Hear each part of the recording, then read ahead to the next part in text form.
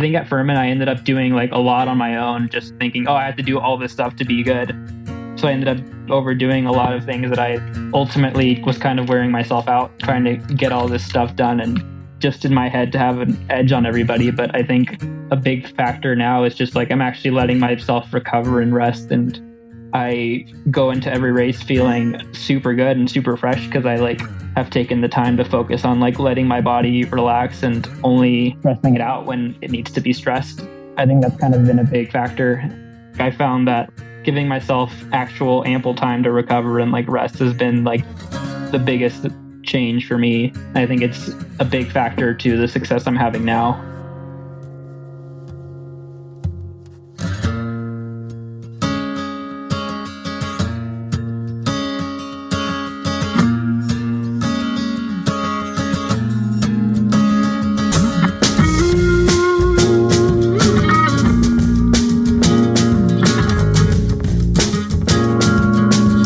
Hey, what's up, Morning Shakeout listeners? I'm your host, Mario Fraioli, and my guest this week is Frank Lara.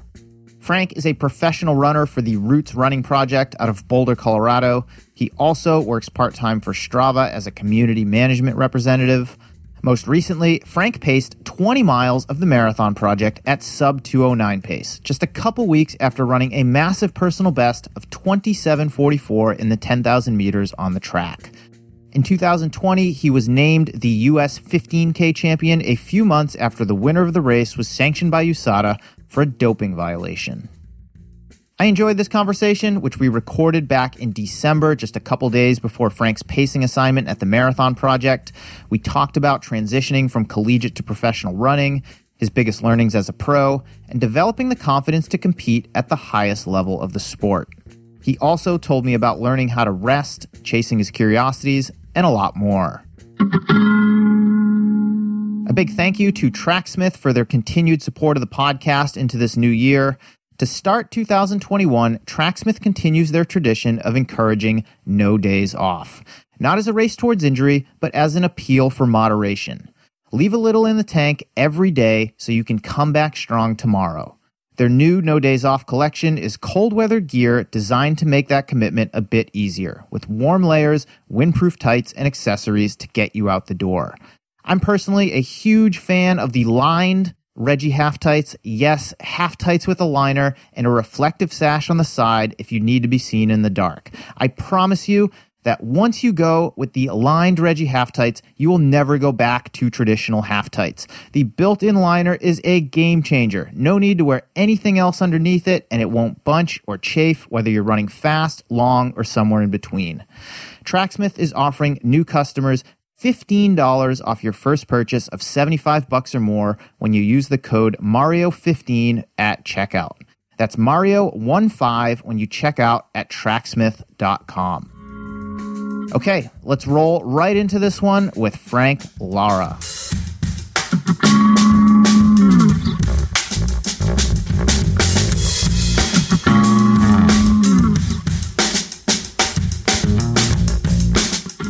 Okay, I'm going to get my most burning question out of the way first. I was looking at some photos from the track meet a couple weeks ago where you ran a big personal best in the 10,000 of 27:44, and I've got to know, what happened to the mustache? Well, what I've been telling people is that I looked in the mirror one day and thought that it started to wear me, so I decided it was time for it to go. How long had you been rocking that stash before you shaved it off? Well, I started growing the beard in like April of 2019. Mm-hmm. So just over a year. Now, what's the real reason that you shaved it off? That is the real reason. I just didn't recognize who I was anymore. Noah Droddy wasn't getting jealous? No, I did often look at Noah's mustache and think, wow, I can't compete with that. I don't want to be compared to him. Well, talk to me about that race. That 27:44 was something like a 25 or 26 second PR for you, which, I mean, was just from a few months ago. And it's over a minute faster than you ran when you were in college. Now you're just 16 seconds shy of the Olympic standard. Are you surprised with the progress that you've made at this stage of your pro career? It was kind of a shock. I mean, I've been working for that, and like ultimately going into that race, I really wanted to get the Olympic standard, and we'd already run a fast time this year in the 10, and that was kind of like something to be happy about for the season and try to get better the next year. And then when we heard about this meet coming up, I was like, wow, I get another shot at it, and just kind of kept training for it. And going into it, I was just thinking nothing to lose, everything to gain. And so I stuck on as long as I could, and about 7 laps or so to go, the pace started quickening up a little bit, and when the leaders were accelerating, I kind of fell off a bit and started slowing down, which is my run regret. I wish I had run faster, but it's all different in hindsight. But I think I'm in a good position to look forward to the next opportunity I get with a lot more confidence. So do you think you left a little something out there on the track? Not really. I mean, I think I realized where I'm at, and I think it gave me a good indication of what I have left to do still. Now, it's really rare that anyone's racing track, outdoor track especially, in December and chasing Olympic standards, but this has been a really weird year. And yours, I don't want to say started out, but where it left off before the pandemic hit, I mean, you ultimately ended up winning a national title, which we can get into later in this conversation, like early March. If this were a typical year, what would the fall have looked like for you? Had you and your coach discussed like what 2020 was going to look like had a pandemic not hit us? Yeah, I mean, post the 15K championships, we were kind of like focusing on like doing like the Boston Marathon or the 5K there, and like just like a few other road races. And then like suddenly everything started getting canceled, and just kind of, I mean, the plan was to do a fall marathon, but with just everything being canceled, we just kind of had to pick and choose whatever opportunities came our way. And fortunately, where in Colorado, there's been like a lot of like smaller things like near us that kind of like have popped up sporadically that fortunately I've been lucky enough to get invited to. So I like was still able to get a season out of the whole situation, but ultimately nobody wished the pandemic to have happened. But like looking back on it, if it hadn't, I wouldn't have had the season and year that I've had, because all the races would have been different. I wouldn't have had the track opportunities that I've had. And ultimately my goal for 2020 was to be in a position to qualify for the Olympics. And looking back on it, I don't think that would have been a realistic goal had it actually happened in 2020. But now that I've had like time to catch up to my competitors, it seems a lot more plausible. So before the pandemic canceled everything, you still were going to target the summer track trials in Eugene, 10,000 meters, I'm guessing. Yeah, definitely. Do you think that's your best event? I think it's my best event so far. I think that I've had a lot of success on the roads, and prior to the 2 10Ks on the track I ran, I hadn't really had any fast or comparative track times, and like now I'm in a position where I do. So it's just kind of like I think any distance above 5K, I am fair game to compete and be at a good level. What are your thoughts on road racing? It's not something you get to do much as a collegiate athlete, if at all, but you won a national title earlier this year. You've dabbled in some other smaller events. What do you think about the roads?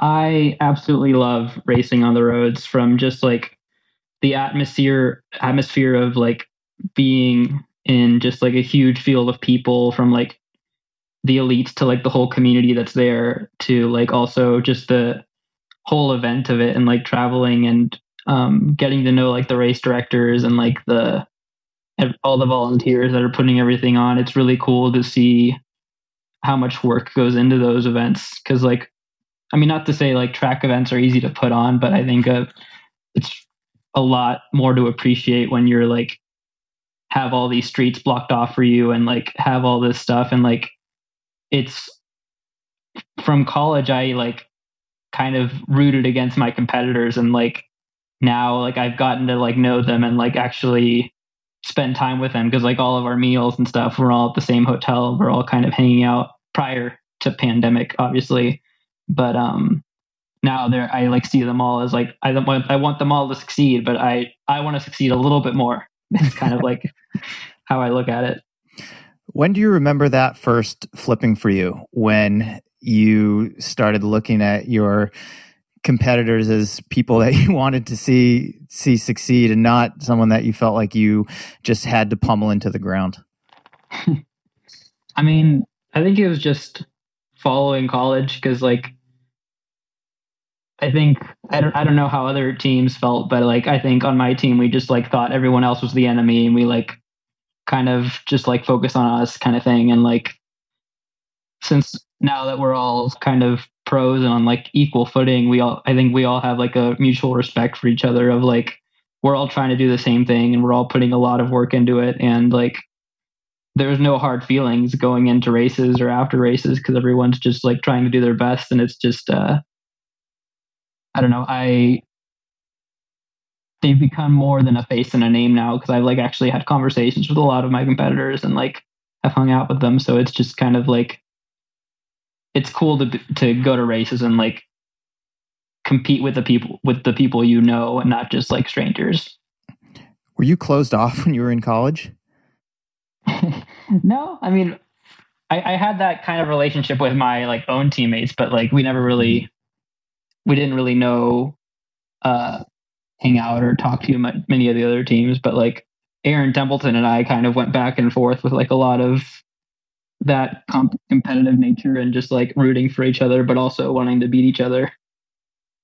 Take me back a little over a year from now when you graduated from Furman. You had run 28 high in the 10K, and I'm curious, what was it like being on like an on the cusp guy coming out of college who isn't going to get a big shoe deal and has to decide whether or not to continue chasing the dream?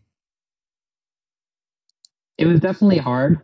At the time, I like knew I wanted to keep training. I knew it was what I wanted to keep doing. And because I'm super passionate about running and just love the sport just for the sake of running and competing. And my teammate Aaron had all this success, and I like in practices and training, I always felt that I was just as good as he was. So like I just honestly felt like hadn't had my like breakthrough race yet, and I think I just put a lot of faith in that was going to happen. I just needed to keep working at it, and coming out to Boulder was kind of just a bet in myself and a bet on my coach, who I had known prior, but I hadn't really considered being coached by him until like the end of my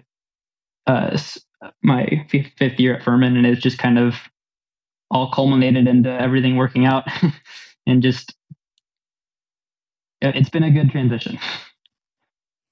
Take me through that decision-making process at the end of your collegiate career. How did you decide on Boulder as the place that you wanted to be and Richie Hansen and Roots Running as the team and coach that you wanted to run for? So I've been coming to Boulder for the Boulder Running Camps, which is a camp for high schoolers that is put on by Jay Johnson. And I've been coming to Boulder every summer since the summer after my freshman year of high school. And like I came to camp all 3 years as a camper, and then the following 5 years as a counselor. And I love it here so much. And it was always kind of like, it'd be so cool to live and train here in Boulder, where everyone that's good like has either been trained at or like has lived here for an extended period of time. So it was just kind of always kind of a dream home for me. And it's very surreal to actually be here and to like look around and think when I was a high schooler, I like dreamed of being here and training at the level I'm training at and running at the level I'm at. Um, so the place kind of already had decided itself on its own. I like knew I wanted to come here. And I had known Richie he had spoken at the camp. So we kind of knew of each other. And when I like reached out to him and like about actually being coached by him, our first conversation went really well. I was a health sciences major at Furman, and I was very interested in like human performance and like did a lot of research in that area. And the way Richie talked about training was just kind of like on a very like scientific understanding of it. And that was just kind of like what drew me in. And I don't know, it's really cool to have just like full trust in everything that I'm told to do blindly. And I think that's just kind of like, I knew I would have that with him from just the first conversation. So it's just kind of all worked out. Did you explore any other groups or talk to any other coaches before you got out to Boulder?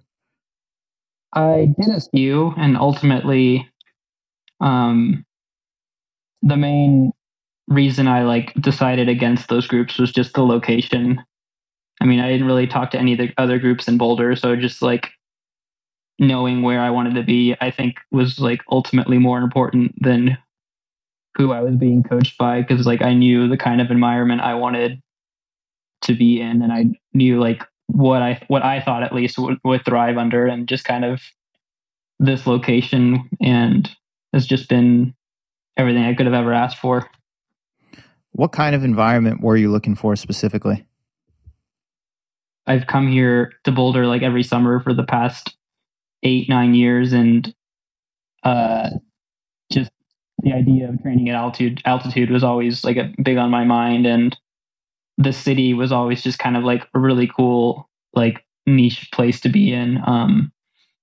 Furman University is located in Greenville, South Carolina, which has like a similar like small town, but like or small city, big town vibe, and that was kind of like what I was looking for in a place.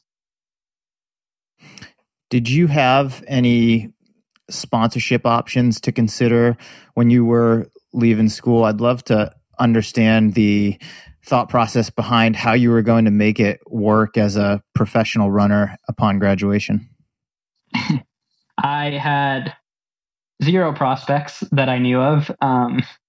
It was very much I was going to move somewhere, find a job, and figure out what I was doing. And actually, following the NCAA track championships, I figured out how to be an Uber, and I did Uber and like lived for a few months before actually moving out, just to like get some money to like save up. And it wasn't much. I like had blown through all of it like by the time I moved here in just the move. So it was just kind of like I kind of don't have anything right now. We need to do something.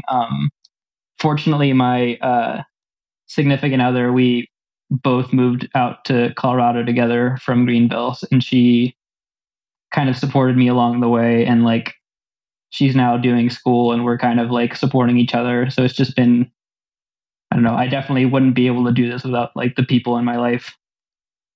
They're kind of the real sponsors at the moment, but yeah. Well, I know you're working for Strava now. How did that position come to be? I mean, when I first moved out here, my degree was in health sciences, and I just kind of threw applications wherever I could, and just kind of I was looking for something that would allow me to train at the same level I was doing in college at the end of college, and also be able to sustain myself with a steady income. And ultimately, Strava ended up being one of the first few places I applied to, and I was fortunate enough that they my manager told me that we were really taking a chance on you because I had no like customer service experiences really, and he ended up giving me a call and hiring me, and it was just kind of like, oh wow, I can't believe it. And I don't know, I want to say a lot of it's just a testament of like hard work and putting my head down. But I feel like honestly, like I've gotten really lucky and finding the opportunities I've gotten because with this job, I've been able to kind of work my own hours. It's all, I mean, everyone's remote right now, but in the before times, it was kind of a remote job, or if I want to go into the office. So it's just kind of like working on my computer and just kind of like whenever I'm feeling. And it's been a really cool workplace because like everyone there kind of understands what I'm doing and the like level of dedication it's taken to get me this far, and they really appreciate how I'm also able to like help our team out with um, the day-to-day Strava stuff. What is your specific role? I am a community management representative. So if you were to go into the app or email our support email, it might make its way to me if I find the email in time. But yeah, just any kind of troubleshooting questions or general use, or if things don't seem like they're working the way they should, I'm your guy. Are you full-time? I am part-time, so no. And do you have to supplement that with other work, or are you able to make it work between that and the other support that you had mentioned previously? With just the part-time job, I've been able to make things work pretty easily. It's definitely helped to have won a U.S. title and gotten some income through that, and just like sprinkling of other income from like other races and stuff. But I'm officially like self-sustaining and like can now support the other people in my life, which is nice. Talk to me a bit about the national title that you won this year. So that race was in early March, and initially you had finished second to Harufi, and he was later sanctioned for a doping violation, and you were named the national champion. What kind of doors did that open for you? I think it opened less doors than it would have if I had won on the day, which is kind of rough to think about. But I don't know. It was weird because it like had already happened, and it was just kind of like in the past, and I didn't feel like I accomplished anything more than I had already did. But it kind of served as like a testament to myself of like, okay, I'm a national champion, and now I need to prove it on like in an actual race. And like it's kind of helped me focus on myself and think that I didn't just win on like, although I'll say I did win, but I didn't feel like much of a victory. And I kind of, it like helped me hunker down and like focus on training and in order to become like someone who actually would win national title under like without any externalities affecting the result. Let's dig a little deeper into what you said at the beginning of your answer. I mean, you said it didn't open as many doors as if I had won on the day itself. What do you mean exactly by that? Can you give me a specific example? Well, I don't think I've really, if I had like actually won on the day and been recognized as a national champion immediately, I think prior to the pandemic occurring, I think I would have had a lot more notoriety and like eyes on me as someone who can like for like companies and potential sponsors to keep their eyes on. And like I think with the later result, it ended up kind of being brushed away as something that no one really knew about as much. And I think that fortunately I've been in a position where I've been able to continue improving, and like I like see myself as like finally getting to that level of like I think people would want to sponsor me. So it's just kind of like recognizing that I kind of lost the opportunity there, but working towards the next one. Has that left a little bit of a chip on your shoulder? Yeah, it definitely had. I mean, when I found out about the result, like the next day we had a run on Magnolia Road up here, and I thought to myself, all right, I need to prove to myself that I am a national champion and I like deserve to win that. And I like went out and like ran the fastest I'd ever gone on Magnolia. And it was just like, I finished and I was like, okay, I do deserve it. Time to continue proving it. So it's definitely like been a tip on my shoulder, but also something that's helped me to like continually like show that I am somebody who can compete at that level. Take me back to the race day itself when you finished behind Harufi. How did you feel initially? Because prior to that race, his past wasn't exactly what we would call super clean. Well, honestly, I was ecstatic. I had no idea who he was and had no qualms with him winning. I was just like, wow, I was second at it was my second national championship, but I don't count the first one. But I don't know, I was super happy with the result because I like was finally in a position where I like competed with the top guys and I like pulled away when I wanted to and ultimately executed a race plan that put me in a really good position to win. And I just over the last like 100 meters or so, I looked up and I was like, oh wow, I can actually catch him. And I was closing on him and we were pretty close, but I think I came just a second short.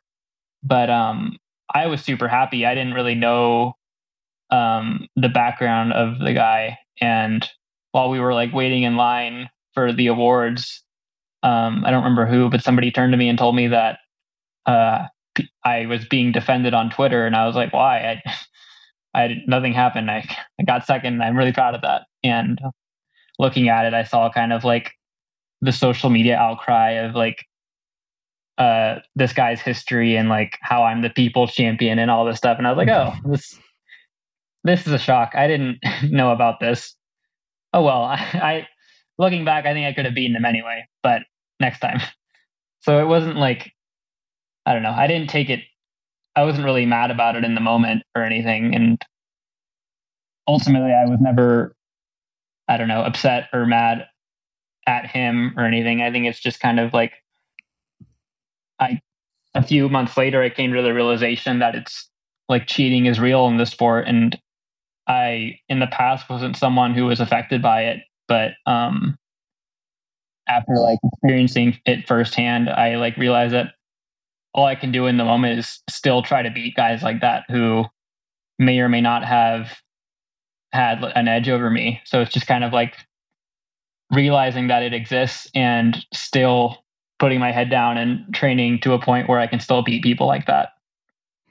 Do you think it will change your perspective when you step on future starting lines, especially at national or global championships?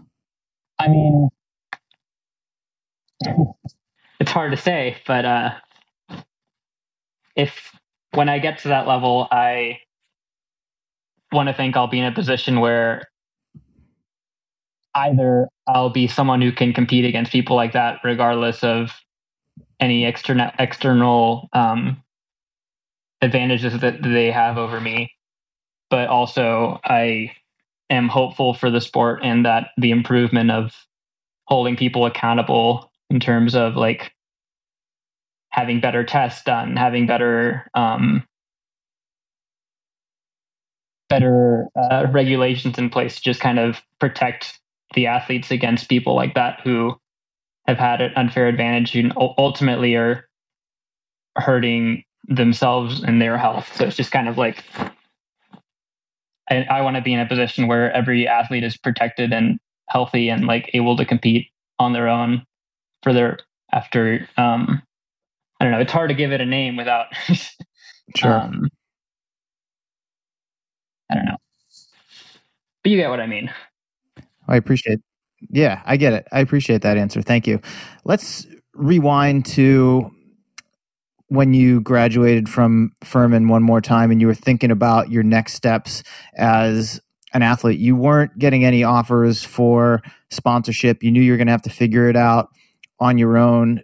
Did you give yourself a timeline in terms of how long you would stick with it before you would quote unquote get a get a real job and maybe leave running behind? Not really. I'm someone who kind of really focuses on the immediate, what's going on now, and I like only what I can control. So I honestly didn't really think past the end of 2020. Just I knew I wanted to compete and like train for the Olympic trials and the 10K, and that was all I had on my mind. And I think that's helped me a lot because I like really focus on the day-to-day things and never really dwell on what's to come. Like after the 10K, my next goal is like the next big thing is to actually get the Olympic standard and run 16 seconds faster than I did that day. But since then, all I've been thinking about is the marathon project, because I'll be pacing the fast group and I'll be pacing my teammates there. So it's just kind of like, I don't know, I'm really good at shifting focus and like focusing on what's in the immediate future and like not letting other things boggle or interrupt or distract me from what I can control right now. So I didn't really think past this year. I knew I wanted to find a coach in Boulder. I knew I wanted to move here, and I did. And everything is I think a lot of my success has been, I can attribute to one, my coach, but also just me focusing on the things I can control and the things that are right immediately ahead of me.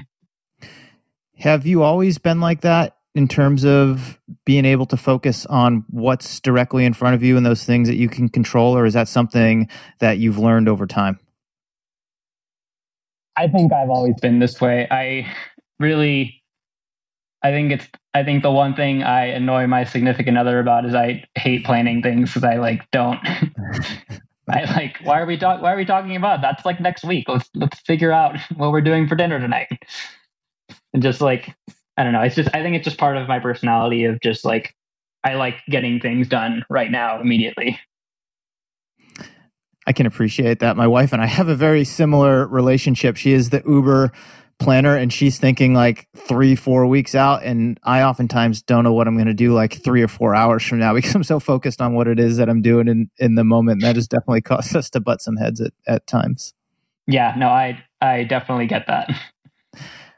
Take me back to high school. I know you were born in Mexico City. You grew up in Texas. How did you end up at Furman University in Greenville, South Carolina? So when I was in high school, I went to an all-guys school, straight Jesuit college preparatory. You may know it from a young, fast lad named Matthew Bowling. And I like to think that I put our school on the map for him. But anyway, at Jesuit, I was able to get a state title in cross country, and like didn't have the fastest track times. I had run 9:15 for the 3200 and 4:16 for the 1600. So there's definitely guys out there that had a kind of a lengthy PR over me, and I knew that like I thrived in cross country, and that's just kind of like going into hoping to be recruited on a team. I just like, I need to do well on cross country.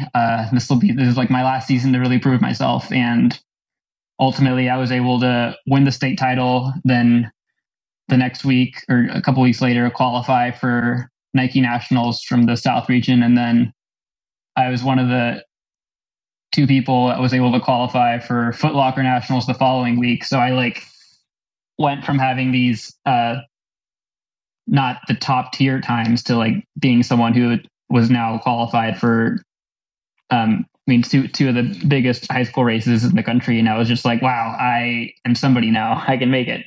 And I visited a few schools and honestly didn't really hear or know about Furman until when I went to Foot Locker. The guy who'd won Foot Locker South and my eventual like best friend and training partner, Aaron Templeton, was like, hey, you should talk to Furman, check him out. Cause he had already committed. And I ended up meeting one of my coaches on that trip, or one of my eventual coaches on that trip. And he kind of convinced me to take a visit. And I visited hoping to hate it because I like had already gone through all of the visits and like college decisions and was like, I don't want to think about this anymore. And I like at the time I'd already like, I'm going to commit to Texas A&M and that's where I'm going to go. I'm going to be close to my family, close to the people that I know, and it's going to be great. And it really threw a whole wrench in the works into my like collegiate planning. And I went to Furman, fell in love immediately. And like, I think I told the guys, I think they misheard me at first, but I was like, I really was really hoping to hate it here. And I think they had thought that I had said that I hated it there. And I very quickly was like, no, I was hoping I would hate it here, but I absolutely love it. I'm coming here for sure. And and the rest is history. Ended up committing and joining the team. When you visited, what was it that made you fall in love with it? So Furman Elite was a pretty prominent group at the time, and it's a pro group that's trained by our head coach Robert Gary. And I was like, I think the main thing that drew me to Furman was that all these pro athletes are like here doing what I want to do in the future. And they have all the resources that the student athletes have and the same coaches and everything. So that's just kind of like, it's like, if I come here and I try to be the best I can be, I'll find out how good I can be. And I didn't feel that way about other schools. And like, just like, I knew if I come in here, if I succeeded, or if I didn't succeed, it wouldn't be for lack of effort or lack of resources. So I think it was just kind of like, I'm going to be the best I can be here. And that's all I really cared about. I mean, the town was super cool. And like another big thing was, at the time, the team hadn't really accomplished anything per se. Our coaches had just, become part of the staff and like had started up the team, and the class before mine was the first class to be recruited by them. So like something that was really special to me was becoming part of a team that was young and like ready to like build something up from the bottom. And we all came in with the hopes to being one of the top programs in the country, starting out from winning the conference title like the year before for the first time in a while. So it was just kind of like, or the couple years before. And I don't know, I fell in love with the idea of like building something up with a group of guys that were all kind of at the same level I was at. Was that the first time in your life that you'd spent any significant time away from home? Yes. I mean, apart from the 2 weeks or the 1 week at Boulder running camps every summer, I'd never really been away from home for that long. Was that a tough transition for you? Not particularly. The transition came pretty easy to me. And when I got home after my freshman year, I went to this punk rock concert by myself because none of my friends are as into the music that I like. And somebody had jumped off the stage and kind of Supermaned into the air and ended up punching me in the face. And I fell down and was super kind of upset about it. Got home. My mom was like, what happened to you? I was like, this happened. And she was like, well, you had such a really, really nice year. I think reality just needed to wake you up. So it was just kind of like, yeah, I guess so. But no, I didn't really struggle with it. But my mom likes to think that that was my one struggle for the year. How did you develop as an athlete during your time at Furman? My first couple of years, I had a lot of success in cross country, and on the following seasons for the track, we found after the first few years that I don't do well with time off of running. The first year after cross country nationals, I took 2 weeks off, started running again, and then ended up having IT band trouble for kind of the rest of the season. And the next year was similar. And once we figured that out, our transition from cross to track was just run every other day, pretty easy, but like still get your run in and like still keep up with the maintenance stuff. And like ever since I have stopped taking like true breaks and like doing nothing, I have been able to consistently train. And like if you look at my PR progression through college, you that kind of like that all speaks to the times that I ran.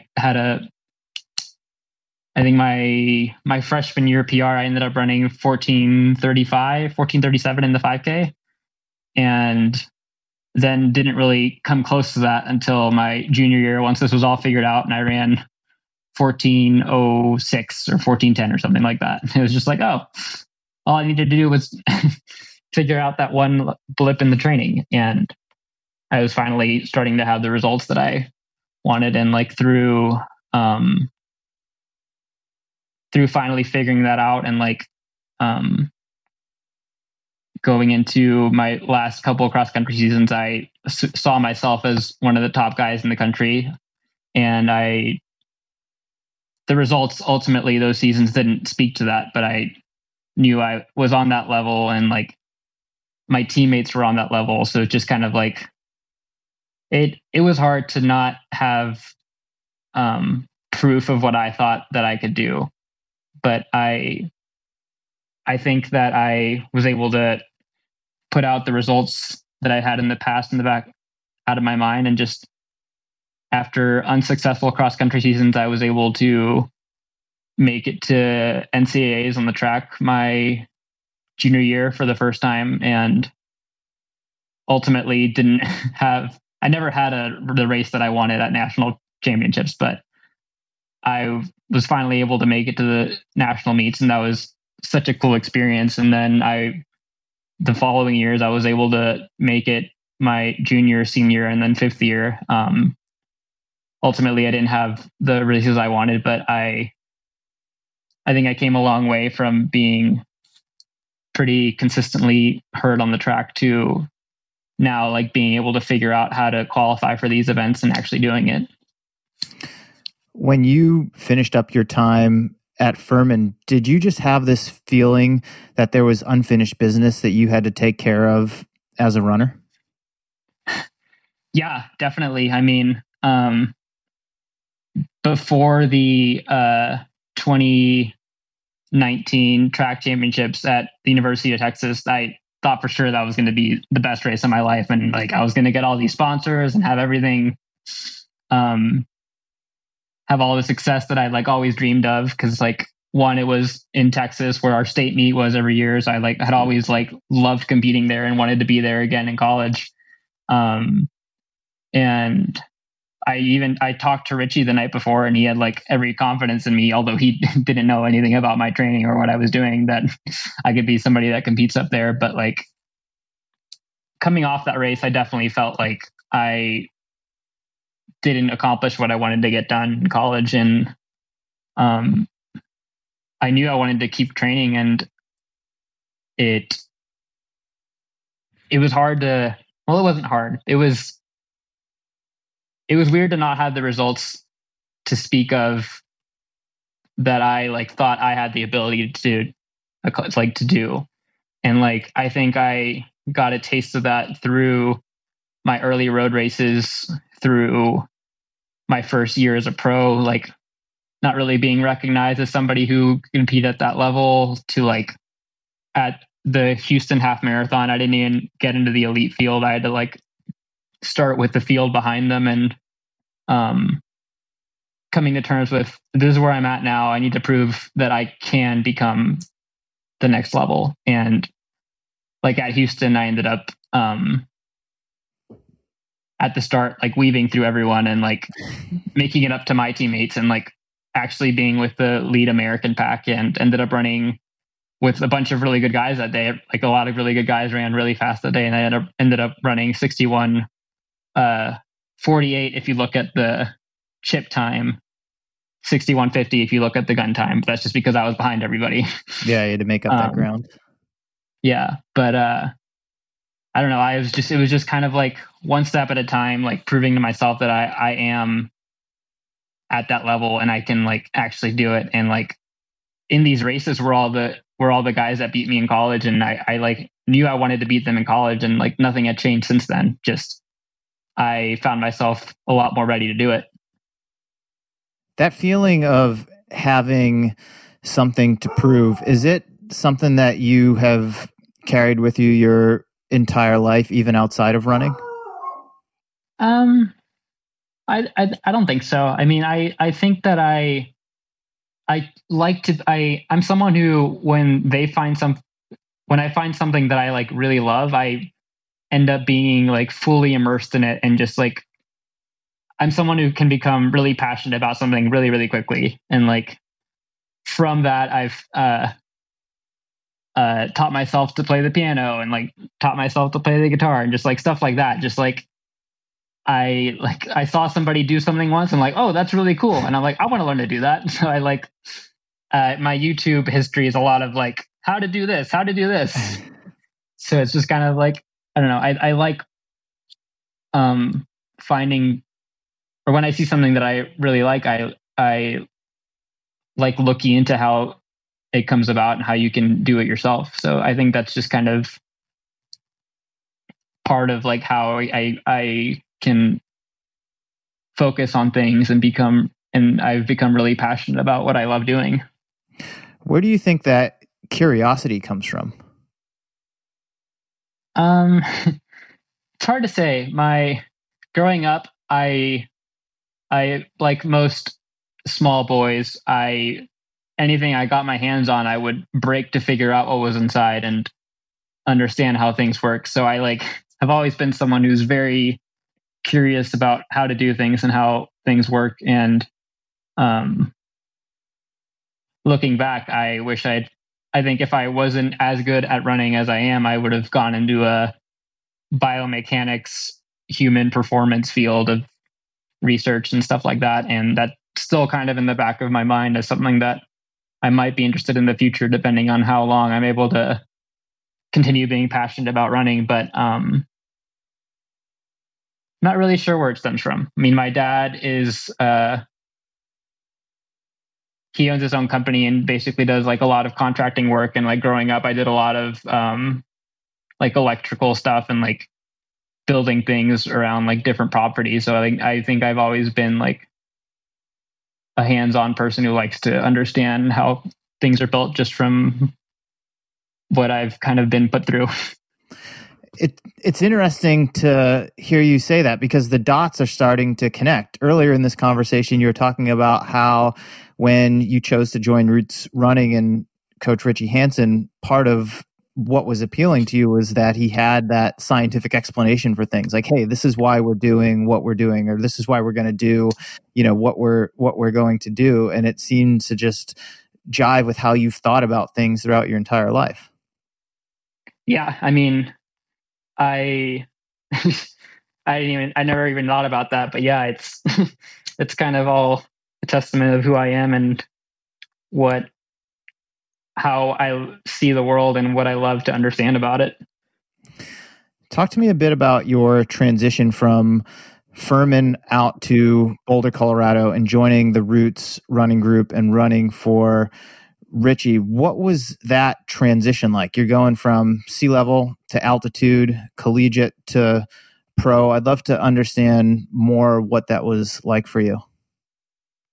I mean, so I'll say this: the end of my year of my time at Furman, it was my 5th year, and I'd like gotten all my classes and courses done and out of the way, and I was honestly kind of living the pro life I'm living now. Just I might have been a little easier because I didn't have to work and I didn't have like a lot of other things to worry about. But the transition, I think, ended up being pretty manageable, just because like it was already the lifestyle that I like had tried to seek out at the end of college. I like maneuvered my way through like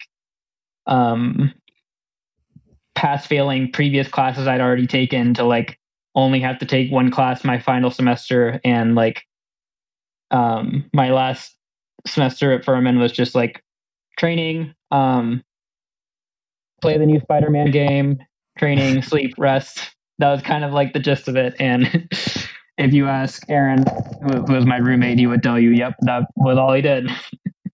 But like now, being here, it's kind of it's I I'm a lot more proud of like what it's taken to become as competitive as I am, because I have learned to like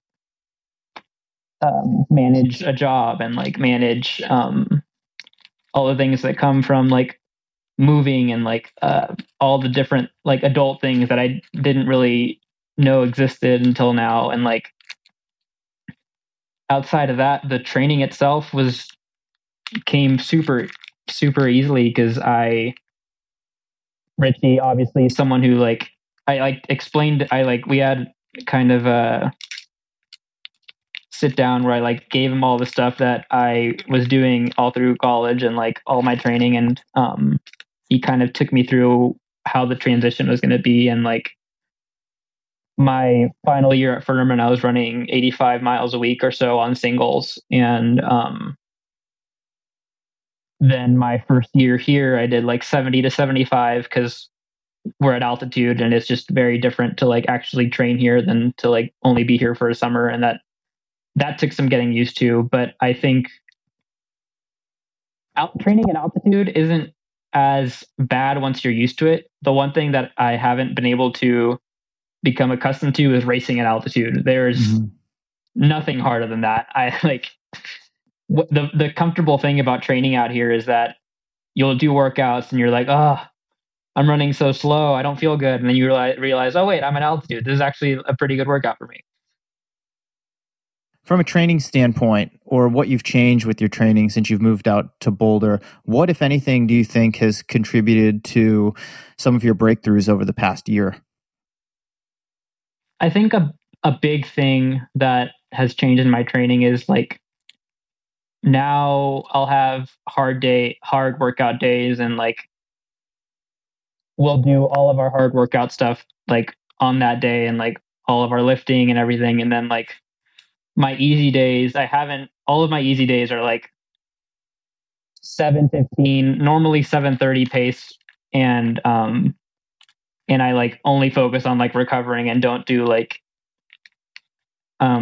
as much ancillary stuff as I did at Furman. I think at Furman I ended up doing like a lot on my own, just like thinking, oh, I have to do all this stuff to be good. So I ended up overdoing a lot of things that I like ultimately was kind of wearing myself out trying to get all this stuff done, and just in my head to have an edge on everybody. But I think that I like a big factor now is just like I'm actually letting myself recover and rest, and I go into every race feeling super good and super fresh because I like have taken the time to focus on like letting my body relax and only stressing it out when it needs to be stressed. And I think that's kind of been a big factor.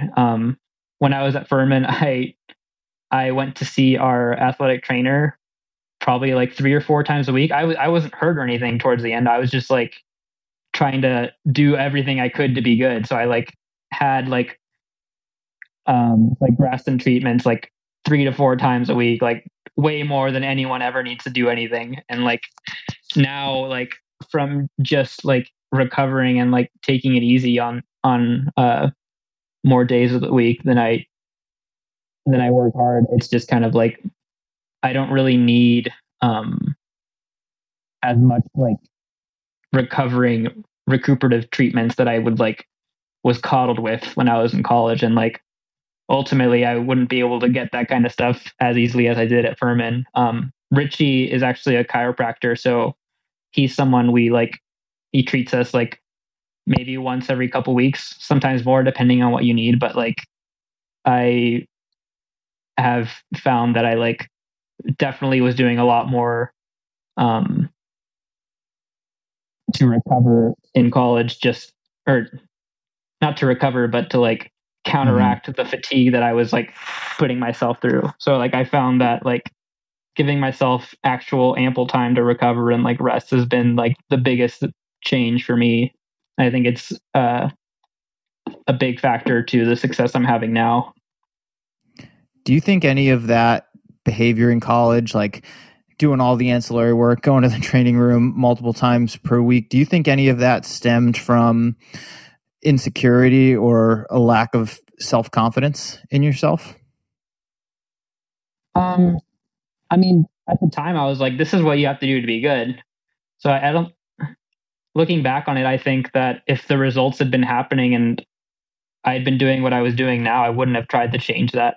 But like the results weren't happening. So I figured something's wrong. So I have to do more stuff. So it was definitely like, I don't know. I think I knew that the only way that a transition would work well is if I bought into everything that Richie was telling me to do from the start. And like, I only ever do what he tells me to do and don't like branch anywhere outside of that. And I think that's just kind of like a big factor of like to my success was just like committing to the new program and not worrying about anything that you did in the past. My first like workout with the team, I was like doing drills that I was doing at Furman, and Noe Drotti was like, "Hey, stop that. We don't do that here anymore." I was like, "Oh yeah, different team, different system."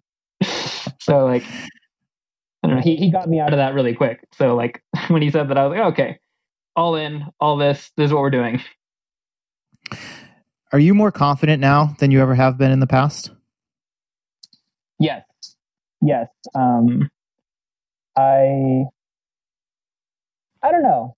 Looking back, I feel like I was extremely confident in the past, but just like had nothing to show for it. And I think I have the same confidence, but just now it lingers a lot more later into races. And like now when I'm like looking up with a quarter mile to go next to Scott Fauble and Tyler Day, I'm like, oh wow, I am in a position where I can beat some really good guys, and I'm no longer. The thing is, in the past, I was never in that position, so it's hard to say how I would have felt mentally, but now it's just I don't know. It's a lot more fun to compete when things are going as you had hoped they would. In the past, did you feel like those guys were out of your league? Looking at results, yes. Getting on the starting line, I never felt anyone was out of my league. Around halfway through the race, I did start to feel that, but I don't know. I think it's when you're young and you're like competing against really good guys, a lot of you don't really know whether you're there until it happens, and you won't really get there unless you have some kind of blind confidence in yourself that I'm just as good as those guys are. A couple more questions before we wrap up here. Earlier, you mentioned how after the 15K champs earlier this year, and after you had been crowned national champion once Harufi was sanctioned for doping, you realized like, hey, that's a part of this sport, and it's something that I have to be aware of and pay attention to on some level. Aside from that, what have been your biggest learnings in your first year or so as a professional athlete? I think the biggest lesson I've taken from not only my first year as a professional athlete, but the pandemic and everything is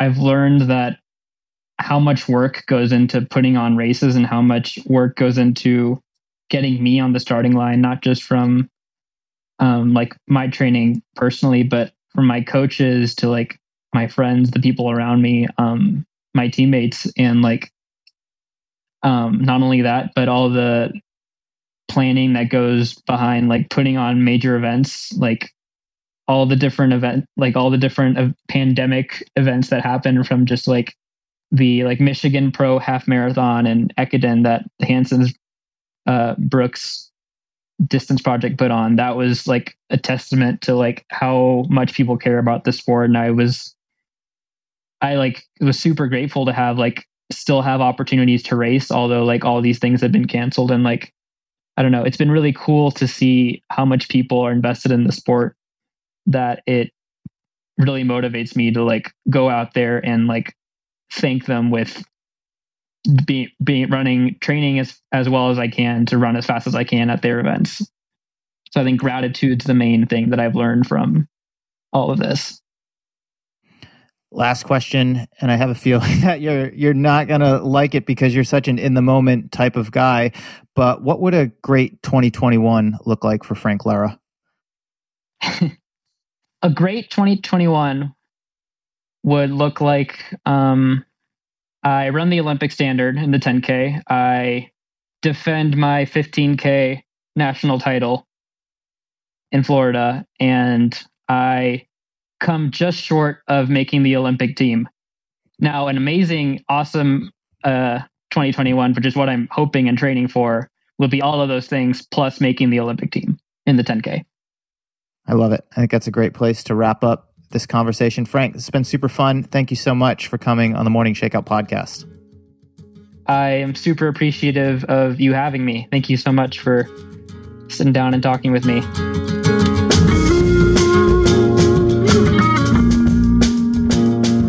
All right. Thank you so much for listening in to the Morning Shakeout podcast. A big thank you to Tracksmith for sponsoring this week's episode. As we start 2021, Tracksmith continues their tradition of encouraging no days off. It's their annual call for patience, persistence, and participation in running.